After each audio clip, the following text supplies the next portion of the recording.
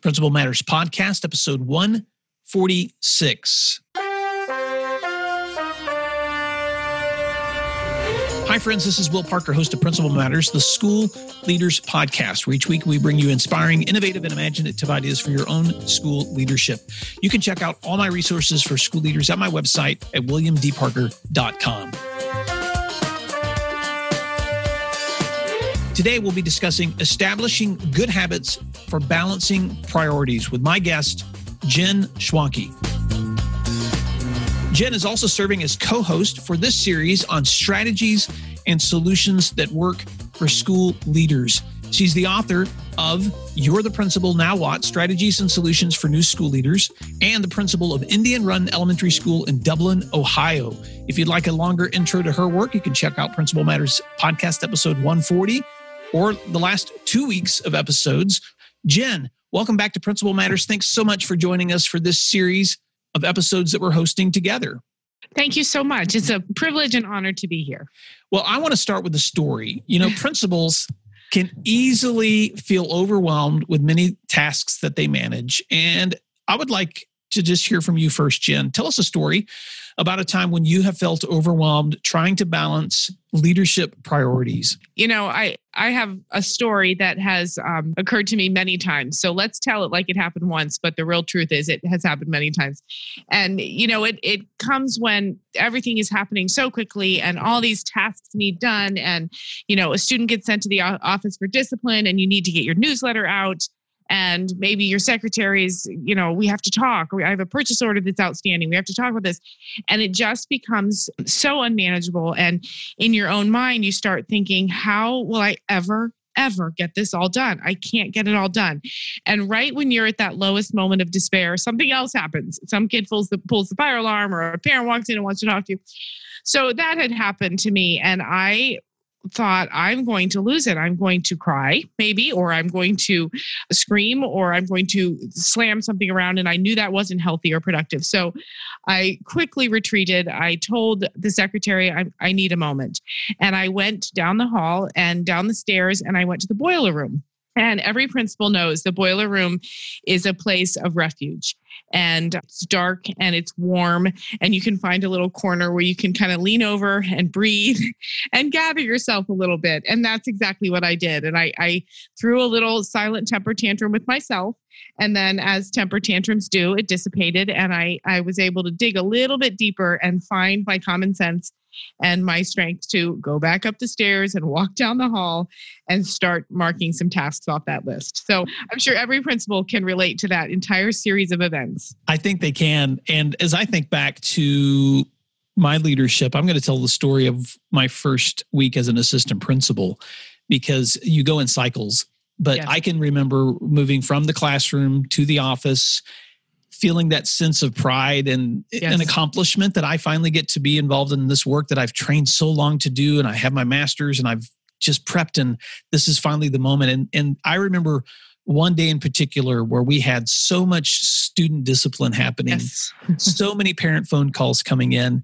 I had a situation happening in my office that I was trying to manage with a secretary that said, there's a dad on the phone that needs to talk to you right now. And I didn't know then how to like tell someone they could wait, tell someone they could wait. So I pick up the phone while I'm in the middle of a crisis in my office. And now I've got two crises that are happening at the same time. And I just remember just wanting to use profanity. I felt like my brain was locking up and my heart was going to stop. And I just had all this, like this physical, mental, emotional, it was like this whirlwind, this tornado of activity going on in my body and brain that I had never experienced before, ever, even as a teacher. And I was like, what in the world am I doing?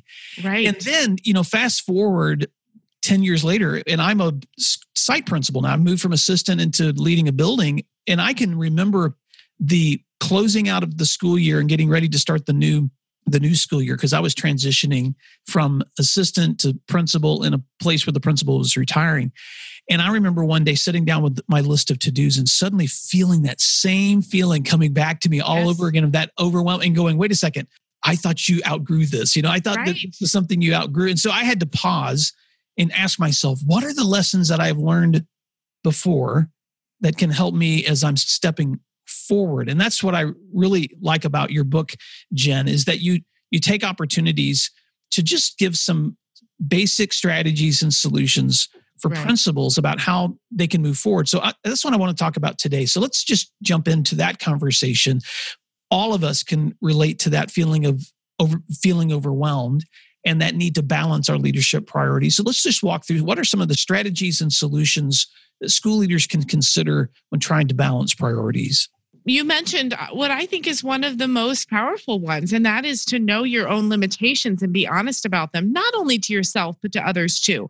We think we will outgrow this in some way, but as your story shows, even 10 years of hard knocks doesn't dissipate that physical reaction to being overwhelmed. And to be honest about those limitations and say, I sometimes just get overwhelmed. There's too much that I need to cover. And even saying something like, I have a physical reaction to that. Or to me, it's this feeling that I'm going to get weepy. And, it's complicated for principals because we are paid to not do those things. We are paid to keep our cool, to not get defensive, to not get angry, to not get overwhelmed and emotional. So we always have this voice in our head saying, don't do that, don't do that. And it just compounds itself when the despair piles on top of the despair. So I think it's important to be honest and say, listen, I'm feeling the way that I feel when it's too much. And so I'm going to delay a decision, or I'm going to not respond to this phone call right away. Stop the train a little bit before it goes off the rails. I like that. And so that first takeaway, be honest about your limitations, being willing to just stop for a moment and admit, I can't do this, I need help. That really is the first step. Right. Trying to come up with what solutions are gonna work. Right. What are some other takeaways, Jen? I think of the term martyr a lot with ineffective principals. People don't like martyrs, and they especially don't like someone who's paid to be in charge to be a martyr. And so I will sometimes hear of principals who say, oh, I'm just so busy, I can't possibly get to this. And that's very different than being honest with your limitations. If you say, I need a little bit of time, I'm not at my best right now, very different from implying that it's just too much and you got it harder than anyone else in the building. And if they only understood how busy you are. And so I think it's a balance there. You've got to make sure that you're honest with your limitations, but not to a point where it makes you ineffective and makes you a martyr. Nobody likes that, especially not from someone who's hired to lead. Yeah, you and I have that same strategy in common. And another way I explain that to principals is by saying a quote I've heard from another leader, which is tuck in your cape. Absolutely. You are not a superhero. Exactly. And because I think sometimes we assume that we can get this done just through the grit and the determination. Absolutely. Forcing our way forward when in reality, admitting that you're not a superhero, right, choosing not to be a martyr, then welcomes suddenly the need for other people, right, which is what strong leadership really is the ability to recognize how I can gather other people around me to help me accomplish the goals, because that's what real leadership is. It isn't you accomplishing these amazing feats. Right. You recognizing your own strengths and limitations and the strengths and limitations of those around you so that together you can start accomplishing what's next. So people are really watching. There's this great saying, when the principal has a cold, everybody in the building has a cold. So if you're pouty, everybody's going to be pouty. And if you're, stressed or harried or running around, everybody else is going to feel that. And so you've got to address your limitations without martyrdom, but also make sure that you're projecting what you want the teachers to project to the students. Yeah. And I think that leads to a third strategy, Jen, which is be strong and remain positive. I was just talking to my wife this morning at breakfast, and she told me this really neat story. She was reading an article to me, and I wish I could quote the source. Maybe I can find it later and link it in the show notes. But she was talking about this woman who was looking at a situation where she was feeling overwhelmed, or she could look at the situation and decide to find what she could be grateful for. And she made the quote, "Which wolf am I going to feed? Right. Am I going to feed the wolf of despair, or am I going to feed the wolf of positivity?" And I thought, whoa, that's a great takeaway, because as leaders, I think it's important for us to remember that even when we're feeling overwhelmed, we have a responsibility to try to stay positive. That doesn't mean not being real. Right. It just means figuring out, okay, there is a solution possible here, and how can we move forward? What are the thoughts? I have a huge sign in my office, and it says, "Not to spoil the ending for you, but everything is going to be okay." And the meaning of that saying is great, but the bigger part for me is that I need to remember that, and I need to not think that any problem that comes my way might be the thing that ends the world. It really will be okay. And if I remember that, then I find a positive attitude to be pretty easy. Say, you know what, this isn't anything. We've got this. Let's work through the steps we need to get it done. And so that is a positivity that I think school cultures really, really need to have. Being honest with your limitations, choosing not to be a martyr, being strong and remaining positive. What's another strategy, Jen, that you would suggest for principals when they're feeling overwhelmed? I think we need to talk about organization. The job is, it's rapid fire. I always liken the principalship to being a tree trunk, and there's woodpeckers everywhere. There's, peck, peck, peck, peck, peck, peck. There's all these things happening, and we can sit there and take it, or we can begin to organize things mentally into tasks. And mental organization leads to physical organization. And by physical, I mean lots of things. I mean a checklist. I also mean a clean, organized, neat office. I mean keeping track of tasks. And so to keep your mind organized is a great way to keep your professional life organized. Well, let's dig into that for a little bit. I wanted to park there for a while because organization is something for some people that comes really naturally, and for others, it's more difficult. But there are some common strategies for staying organized that I think that universally fit leadership. So let's go there for just a little bit.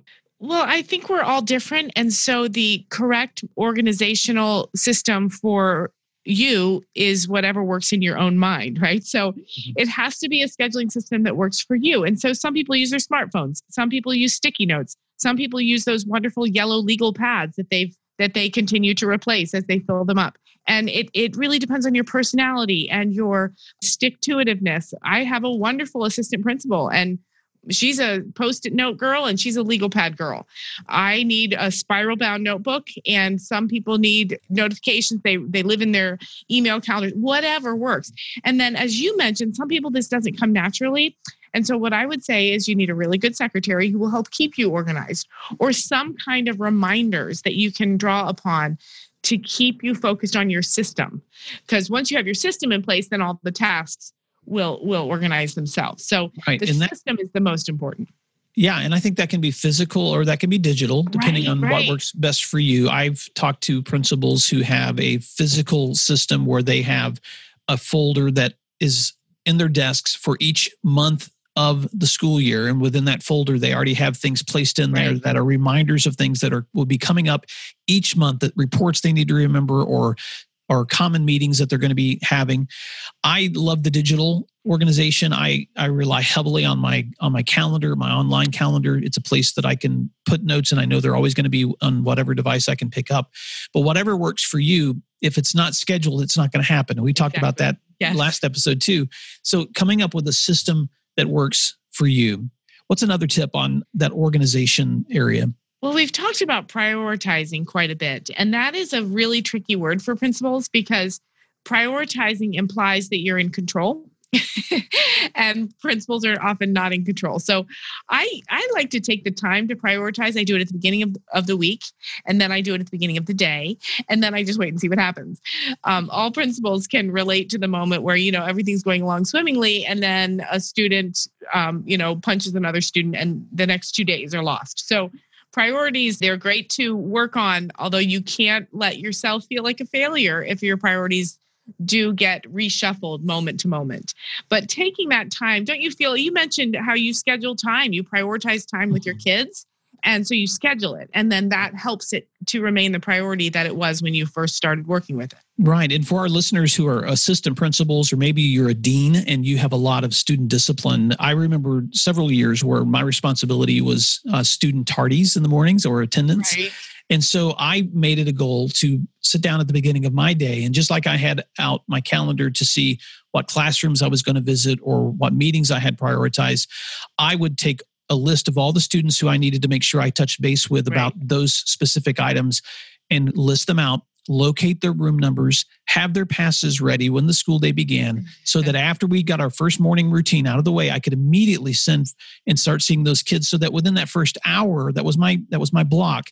I tried to set a goal to try to touch base with every one of those kids and follow up with their parents about that information. But that was how I prioritized each day, because that was part of my responsibility. And it could easily, you could swim. If you waited 2 or 3 days, you could have a list so long you could never catch up. And never get out. Yep. So for those of you that manage large groups of kids, or you've got specific tasks that require that daily touch, it's just important that you're ahead of the game with those as well. So sometimes that just means deciding what that's going to do for you. For some of you, that might mean putting that at the end of your day or during your lunch period. But whatever it is, prioritize that in advance. Or what I love about that, Will, is the other thing that's in there is your promise to your teachers and to the students to do your job. Mm-hmm. And that was part of your job. And so by prioritizing and making sure it happened, you were keeping your promises, whether they were spoken or unspoken. But you want to be a guy who will do what he says he's going to do. And you made that part of your day that was going to happen right away. And so before you even sat down for lunchtime or went to lunch duty, you had your promises kept. Well, and I think that's one of the important parts about prioritizing too, is trying to, as someone once said to me, and I can't quote them, but eat the frog first, which is of those things that are on your list that you have to do in that day. What's the part that's the hardest or the most uncomfortable or that you don't really enjoy the most, and just get it out of the way. Do it. Yeah. Just do it. Make that phone call. Yep. Go talk to that person you don't want to talk to. Get that off the list first. Eat your frog first. And then you can enjoy, maybe it should be eat your vegetables first. I don't know. But get that finished first. So then you can step out and do the things that might bring you joy or that might re-energize you, like connecting with kids or being in classrooms. So scheduling systems, taking time to prioritize. Let's talk a little bit about keeping track of your tasks, because sometimes that's difficult too when you've got so much to do. Right. And again, I think this goes back to personal preference or personality. I'm a checkbox girl, and I mean that literally. I make these little boxes and I write my tasks next to them, and then I get great pleasure, probably too much pleasure in crossing them off. And then I know they're done. And I reshuffle my list as I need to, or I rewrite things as I need to, but then I cross them off, because we've all, we're human. We all have that moment where we think, did I do that? Did I finish that evaluation? Did I set up that post-conference or whatever? And so if you cross them off, then, all you have to do is glance at your notebook or your smartphone or your calendar or whatever tool you use to know how you're doing. And we all have had those days where we leave with very few things left on our list. And then we have the days where we leave and we think we will never, ever breathe clean air again because we're so deep in the dirt of the work. But marking things off just helps you stay organized. And I'm sure you have lots of experience with this too, Will, just getting those things done and keeping track of getting them done. Well, one of the things I love about technology is the ability to create shared Google Docs too. And so one of the strategies that we would use as a team with my secretary or my other assistant principals or my counselors, whenever we were working on shared projects or tasks, is putting those lists. I have my own list, but sometimes we would have lists of things we're doing together, especially things like closing out a school year or beginning a new school year. And so trying to track those, sometimes if you share that list with others and you're each able to open it up and check it off as you're going, there's this shared energy too that you have when you can see that a job's getting done as well. Well, those are great takeaways, Jen. And so far we've covered just 4 things: being honest about your limitations, not being a martyr, being strong and remaining positive, and staying organized. But I want to jump through some others in this episode. So let's talk about a few more. Well, I mentioned it in passing earlier about, a wise principal is one who has a really good secretary, but I think there's truth in that, not just the secretary, but a team of support, whether you have assistant principals or a great office staff, a colleague that just helps you keep on track, that accountability partner. As you mentioned with the Google Docs, it helps to keep the energy going, keep the flow going, and also validate the accomplishments of getting through a day, getting through a week, getting through a month or a year with things relatively complete. And so leaning on support, whoever that is, will help keep your sanity, as well as, like I mentioned earlier, keep those promises, make sure things get done. Yeah. And I think that's so important, because the support that you have around you is there for a reason. And sometimes we feel almost like we're imposing on people by asking for their help, because everyone has so many responsibilities. But that's why we have each other is to support each other, because there's going to be times where you have a longer list than you can accomplish, and the people around you need to be able to support you, and you need to be able to support them. So I think that's super important. Well, and real close to that too, Will, is that connecting with colleagues. Mm-hmm. I've got, my district's quite large, and there are 12 elementary schools, and I will call those 12 principals my friends because we connect frequently, but we also have a good laugh a lot. Just this morning, we had a district professional development day, and there was a lot going on. It was for parents. And so thousands of parents from two communities came together. And I ran into one of my colleagues at Starbucks in the morning, and we just started laughing. He said, "What are you doing today?" And he starts ticking off all of the things that he's going to do on this, lovely Saturday morning. And then I chimed in, and soon we had this analogy going where we were the claw going down to grab a stuffed animal, and we were just hoping to grab 2 or 3 throughout the day. We're going to try and do those 2 or 3 right. And so I tell that just because any kind of connection with a colleague where they know what you're experiencing, they understand that feeling of drowning, but also just having that pal where you can say, "Hey, you're in this too." And it makes you feel a little bit less crazy, and it makes you feel like you're in it as a team, and teams feel good. I love that. So leaning on support, connecting with colleagues, and then let's talk about remembering the purpose in our day. I think that's another important lesson too. When you're feeling overwhelmed, is to ask yourself, okay, how can I reconnect with what really gives me the most energy? And we both know that students, Jen.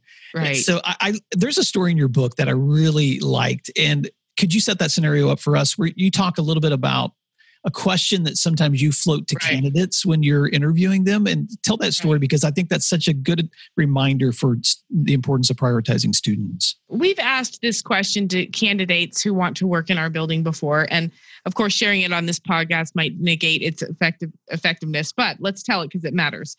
And you ask a candidate, you're standing in the office, you've got a big stack of papers that you need to sign, and then a teacher comes in and she has to talk to you right away because she has a question about her class. And then the phone rings and the secretary says, "The superintendent, he's on his way. He wants to meet you in your office."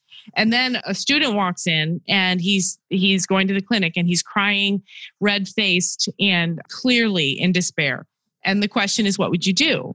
And any answer beyond tend to the child is, in my mind, that's the wrong answer. Any child beyond that, or any answer beyond that, you've got to remember the kids are first, not just when they're crying or when they need help, but, seeing them at duty, making sure that they're feeling safe, making sure every child in your building has a place where they feel like they belong. All the other things, the ringing phones, the doors slamming, the parents, the superintendent, all of that can wait just so that the kids are okay. Well, and I remember the first time that I read that story, how guilty I felt because I suddenly was going back to all the scenarios where I had a kid standing in front of me with an upset teacher or with my superintendent coming in the building or whatever. And I started asking myself, how many times did I fail in that moment? But what I love about that story is it's such a good reminder of what you should be doing as a leader and as an educator. Well, and let's be real too. There's times that a student may come in and the best thing you can do for that student is send him back to class. It doesn't necessarily mean that you drop everything to tend to a child. Sometimes you have to say, you know what? Your job right now is to complete your English paper, and you're going to go back and you're going to do that while I meet with my superintendent who's walking up to the sidewalk. So it's not necessarily making them the center of every decision in terms of time, but it's certainly making them the center of every decision in terms of what they need from you at that time. Yeah, that's a great point. And I also think it's important too to know who's serving who, because sometimes a student may walk in and there may be a person standing with you who already has a relationship with that student, maybe another principal or a counselor. And it's best to let that person who's already got that relationship and that's in their lane to step in and manage that. I've worked with teachers who sometimes step out of their lanes. They'll get so concerned about a student that they're providing instruction for that they want to help counsel. They need a counselor to step in and kind of take that student aside and manage that. But they may get so caught up emotionally that they forget about the other 28 that are waiting for them in that classroom. And so I think it's important to make sure students are first, but make sure you understand that doesn't mean you're the person giving that student all that attention. I think that's really important, Will, because principals too, I've seen this happen with ego-driven principals, and they feel like, if a student is in crisis, I'm going to step in and handle this. It's like, no. What you do is free up the counselor to handle it, or you free up the school nurse, or you free up a teacher who does have the relationship. We don't need to use your analogy from earlier, we don't need to get our cape out every time. sometimes the very best thing we can do to keep students first is let somebody who's most trained or qualified handle it. We don't need to be the superpower. We can be the muscle behind the superpower.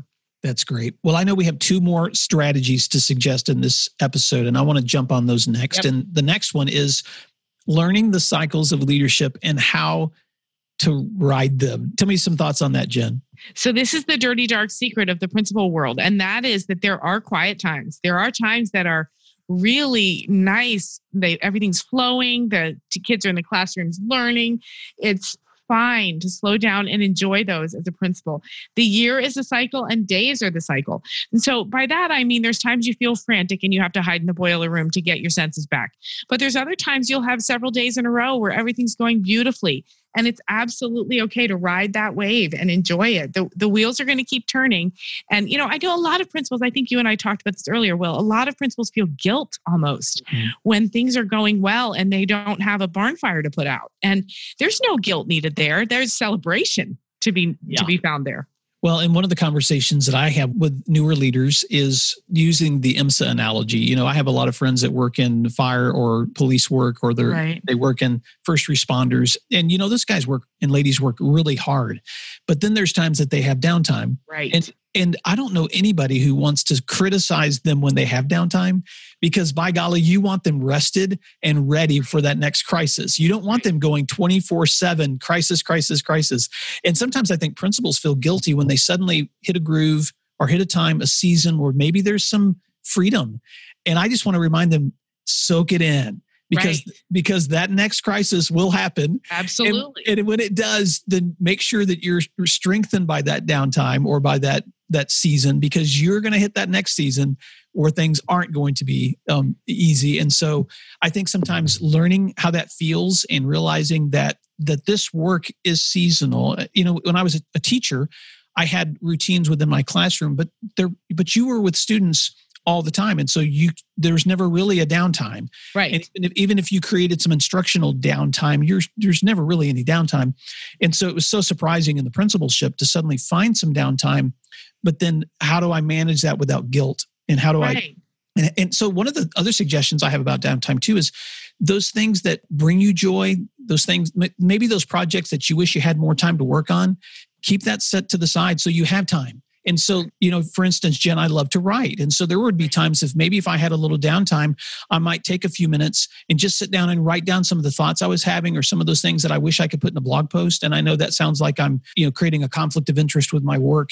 But I think that if you're not taking a little time to invest in those things that bring you joy, it's going to be really hard to inspire the people that you lead. Don't feel guilty when you have downtime. And don't feel guilty to take some of that downtime and use it for something that's energetic and encouraging and pushing you to grow in your own profession. There's not a principal on earth that would begrudge a teacher who took a moment to breathe during plan time, right? Well, there's not a principal in the world that has plan time. So we have to use one when we get it and use that time to plan things. Yes. And so let's talk about the last tip in today's episode. The most fun tip, right? and that is embracing unpredictability. What do we mean by that, Jen? I used to think unpredictability was some kind of an indication of my flaws as a principal. Now I just find the humor in them. If something happens I hadn't expected, I'll just think, well, that was a surprise. Didn't see that one coming. And I think we have to become better at making peace with a job where you can't predict what's going to happen in a day, and just have a good laugh. And I'm not suggesting you make fun of anything or anyone. I'm just saying you've got to embrace it and be good natured about it.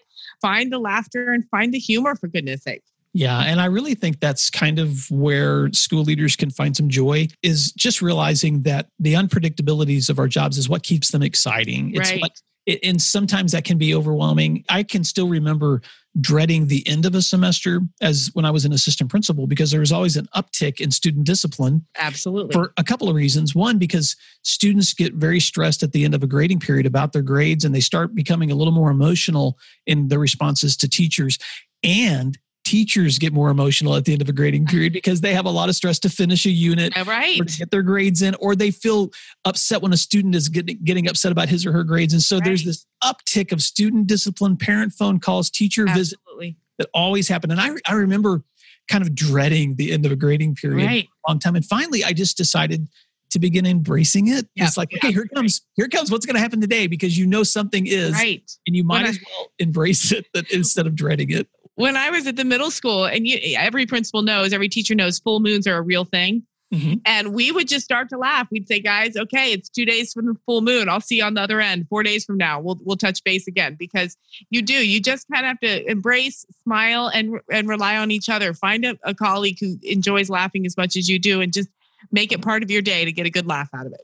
Well, Principal Matters listeners, finding a balance for strategies and solutions is not easy. And I don't want you to think for a moment that you'll ever find perfection or the perfect balance, because that's a fallacy. But you can find strategies and solutions that help you better manage those times when you feel overwhelmed. And so this week, Jen, thank you so much for those takeaways. And I'm just going to quickly summarize them. 1, be honest about your limitations. 2, don't be a martyr. 3, be strong and remain positive. 4, stay organized. 5, lean on support. 6, connect with your colleagues. 7, put students first. 8, learn cycles of leadership and how to ride them. And 9, embrace unpredictability. Well, Jen Schwanke, thank you so much for co-hosting this week and for the next several weeks as we continue to explore this series on strategies and solutions that work for school leaders. And Principal Matters listeners, I want to thank you for taking time this week to listen, to learn, and to grow. And until next time, thanks for doing what matters. And we'll see you all next week. Thanks for joining us. If you'd like other free resources like this one, you can check out all my posts at williamdparker.com.